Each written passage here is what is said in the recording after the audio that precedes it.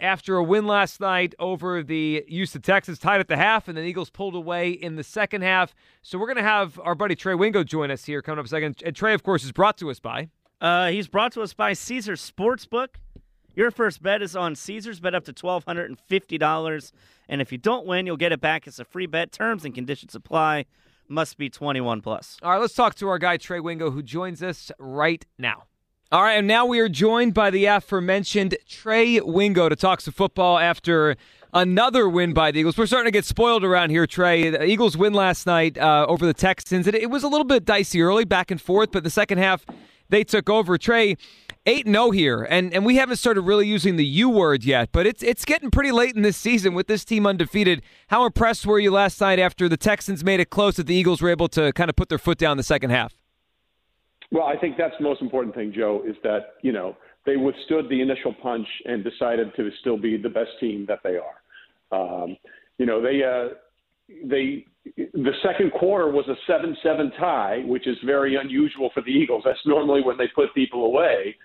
So that felt like almost a win for the Texans. But the calm and patience and the play by Gardner Johnson really sort of got their momentum back and going. And that's the thing that people don't understand about this team. Like, everyone marvels at the offense for obvious reasons. But let's just look at some of the numbers, okay? They have 12 interceptions on the season now. That's more touchdown passes than 19 teams, okay? Like, that's a ridiculous thing. They have at least one turnover in every game. They are really a very complete football team right now. And I always hesitate to use the U word, as you referred to it, because we still have over half the season left. We still have 9 games to get to a 17-game end of a regular season. But everything right now is working for the Eagles, literally everything. Trey, they have a historic turnover differential. You mentioned turnovers there through this stage of the season. Yeah. And a lot of times when it comes to turnovers, as seasons go on, people like to bring up the luck factor or turnover luck, where, those things typically even out over the course of the season. Nick Sirianni this morning was discussing how he doesn't think it's luck. He thinks that it's the way they prepare, it's the way they play. And I would say on offense it probably is. I mean, they really do a good job, and Jalen does a good job keeping care of the football. But what do you think about that? The Eagles, this turnover differential, do you think this is them? Do you think it's luck? Somewhere in between? Your thought on that? I think that their ability to not turn the ball over is much more of an indication of who they are than potential luck factor might be on the other side a little bit. But the fact that, guys, you only have 3 turnovers, you had 2 going into the game last night. That's a ridiculous number. The only other team that had fewer through 8 games was the Kansas City Chiefs in 2017. They had 1. So that is, to me, them not turning the ball over is more of an indication of who they are and how they practice and how they prepare. But, if Davis Mills is going to toss them up like he did last night, there's some luck involved there. So I think there's some luck involved in their takeaways, but their lack of turnovers, I think, is not luck, and that's something that Nick Sirianni is preaching and the entire coaching staff and Shane, the offensive coordinator, is preaching, and they're sticking to it. Trey, let's talk about their balance. It's pretty striking to me. I mean, teams and coaches like to say that they want to be balanced, but most teams these days are not. I mean, you have your great passing teams. You have some teams like the Titans that rely on the run game. It really does feel like we're watching a team here, Trey, that depending on the week, what they want to do, like last Sunday against the Steelers, they bomb it up for 4 touchdowns and some deep passes. And then last night they threw it, but they also ran it when they wanted to. It feels like this is the most balanced, good offense in the NFL. How rare is that these days? And do you think it's a good thing for them, an important thing for them as we head towards January and maybe February? Listen, you know it better than anybody, Joe. When the weather gets bad, you better have a running game because that thing travels, and they do have that.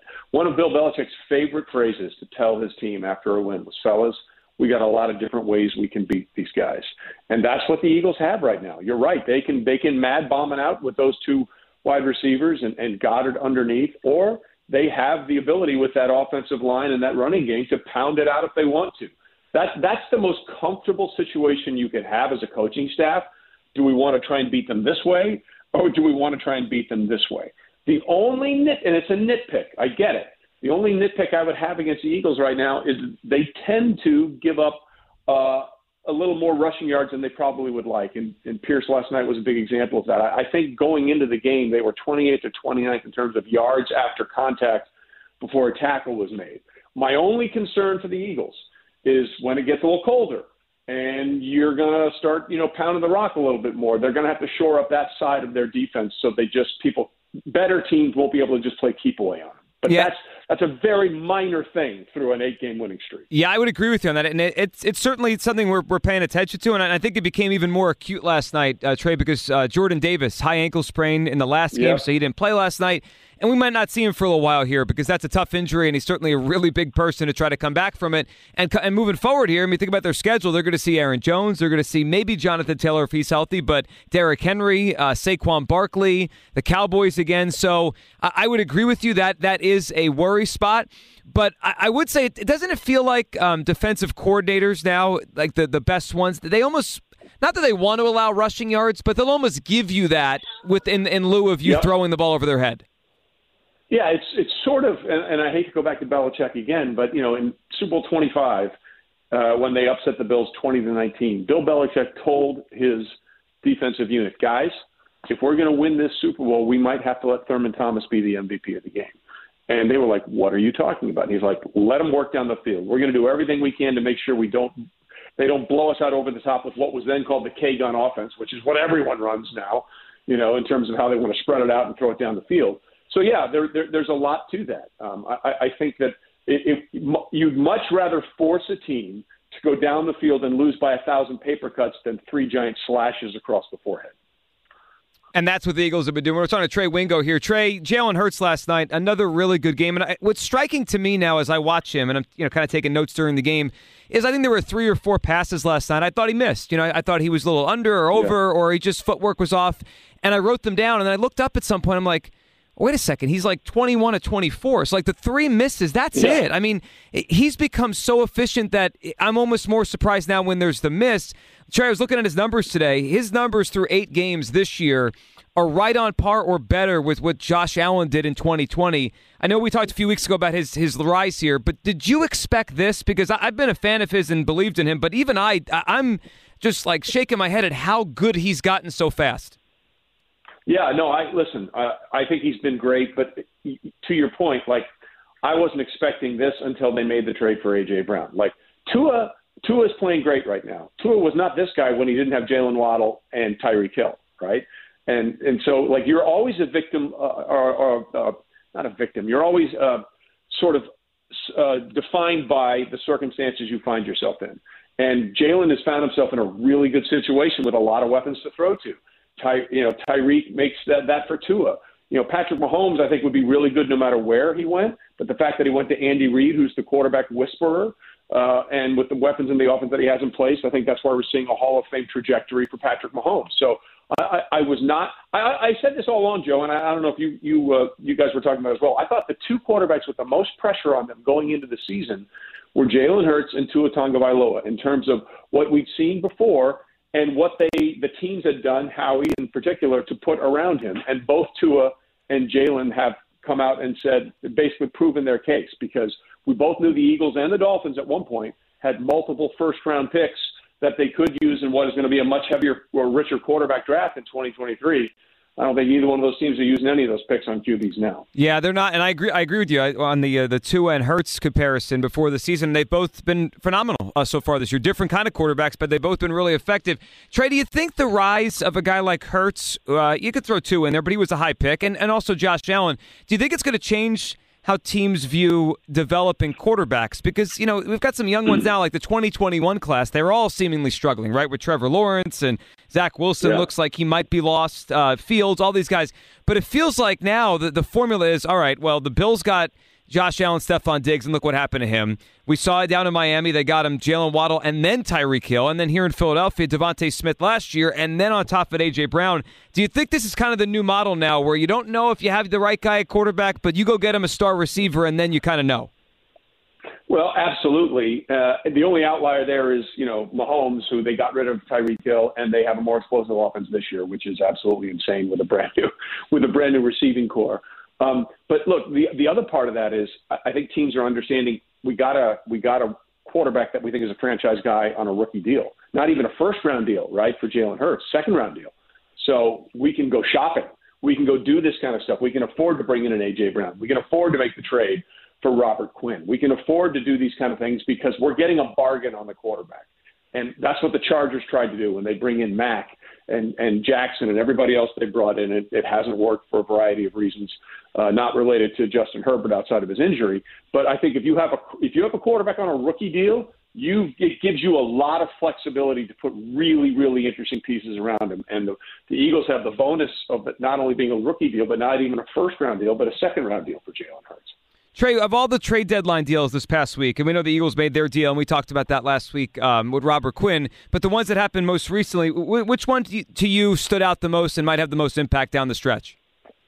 Well, listen, on trade deadline day alone, the biggest impact to me was not even a trade. It was the Bills activating Tre'Davious White, the cornerback.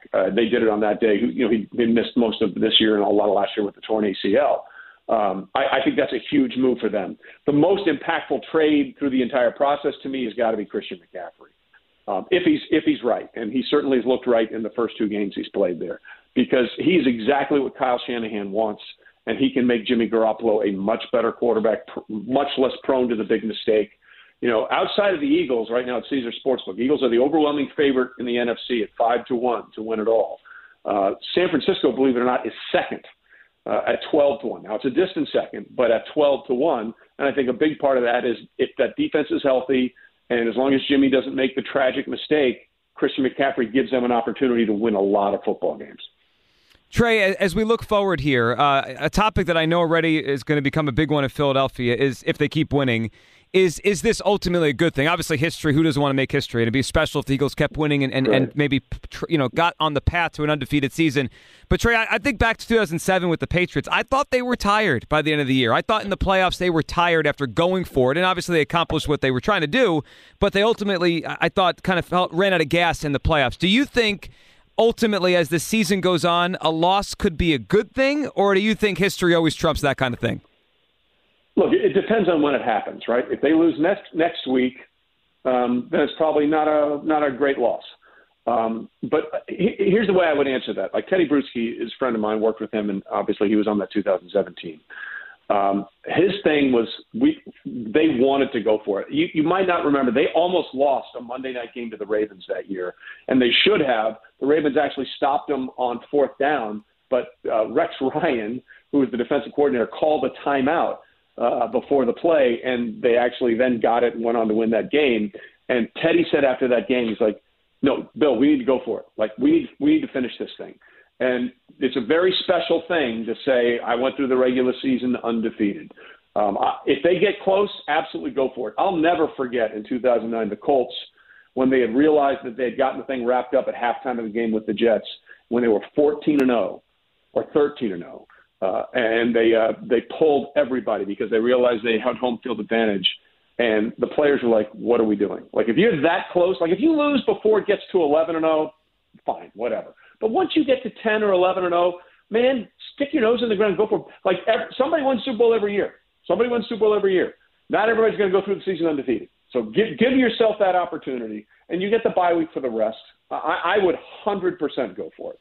Yeah, I have a feeling the folks in this town are going to want to go for it if there's an opportunity in front of them. Trey, always appreciate you hopping on. We'll catch up again next week, and we'll look forward to the Eagles and the Commanders coming up Monday night a couple weeks from now. Thank you, Trey. Great stuff for Trey Wingo. I really appreciate and enjoy when he joins us there. And Trey Wingo, of course, was brought to us by... the one and only Trey Wingo, as always, is brought to us by Caesars Sportsbook. Your first bet is on Caesars. Bet up to $1,250. And if you don't win, you'll get it back. It's a free bet. Terms and conditions apply.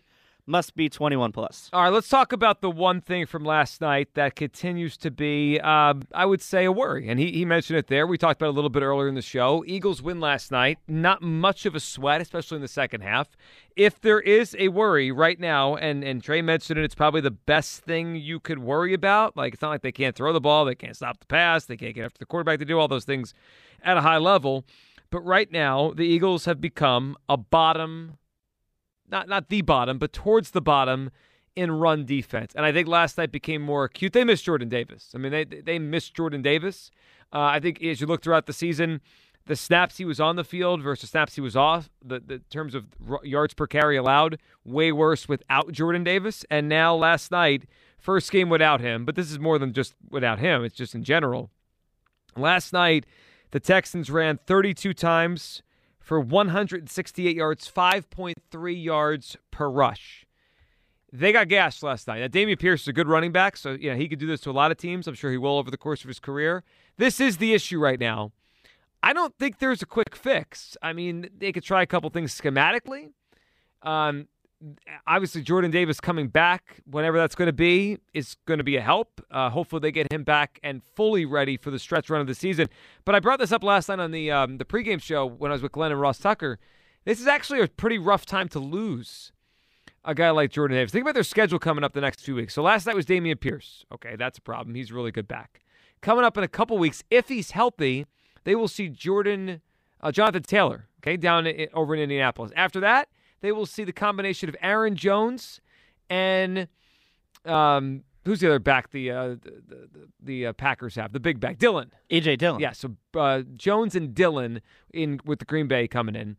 And then they will face Derrick Henry, and after that, they're going to see Saquon Barkley. This is actually probably the roughest stretch of the season to lose Jordan Davis for. The run defense right now, it's a problem. I am not sweating it. Here's what they need to do. The Eagles need to get their run defense shored up between now and the NFC Championship game. I'm not kidding. Like that, I'm serious. That's when I think, or whenever they play the 49ers in the playoffs, that's when they have to get this thing shored up. I'm not going to lose any sleep over this right now, but I do think if it remains an Achilles heel, the Niners are the team with that running game, with Shanahan, with McCaffrey, or Debo coming out of the backfield. They have, it's almost like they're so far ahead, they have 2.5 months now to figure out how to become just a decent run-stopping team. I'm not worried about it tomorrow, but it could bite them down the line if they don't fix it. Yeah, I mean, you think about the things this defense does well. San Francisco doesn't really try to do those things. They're almost Jimmy Garoppolo built to beat Buffalo and Kansas City more than they are to beat the Niners. Right. I mean, I obviously, James Bradbury and Darius Slay and these safeties, so it would make it tough for them to throw the ball down the field, but they don't try to, right? Their offense right now is based around getting the ball in the hands of Debo Samuel and Christian McCaffrey as easily as possible, and Kyle Shanahan isn't afraid to just hand the ball off to each of them 10 to 15 times and let them have at it. And I know Dameon Pierce is a good running back, and he's having a fantastic rookie season, but this is a defense that's allowing over 6 yards per carry when Jordan Davis isn't on the field, and that's an issue when you consider he's going to be out 4 to 6 weeks with this ankle injury. I do worry about it. Like, I think right now all it's going to be is, fantasy football fodder for people who own Aaron Jones or Derrick Henry in their leagues for the next month or so, but yeah, when you get to the postseason and you play a defense like San Francisco that isn't as porous as the Texans defense was last night, it could be a real issue. I mean, look how they beat the Packers in the divisional round in Green Bay last year. They didn't score a lot of points, but they stopped Aaron Rodgers. They made sure their offense had enough chances on the field, and they came up with one big play. Yeah, that's the team. That's the running game. That's the matchup that worries the heck out of me. And they have to get it fixed before they see them. That's it. 215-592-9494. Get your board. We'll take all your phone calls.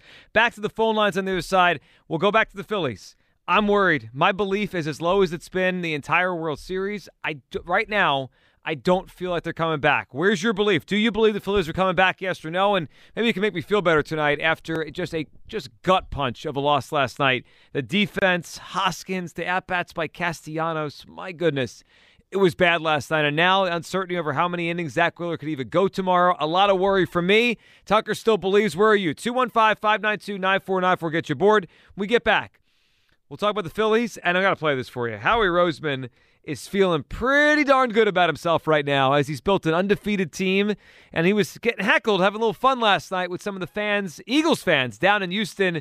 You got to hear how Howie responded. I never thought we'd have to bleep out a general manager in this town. Howie barking back at the fans after he was criticized a little bit. 215-592-9494. Get you aboard. We'll talk Howie, the Eagles, and your belief in the Phillies down 3-2 in the World Series right here on Sports Radio 94 WIP.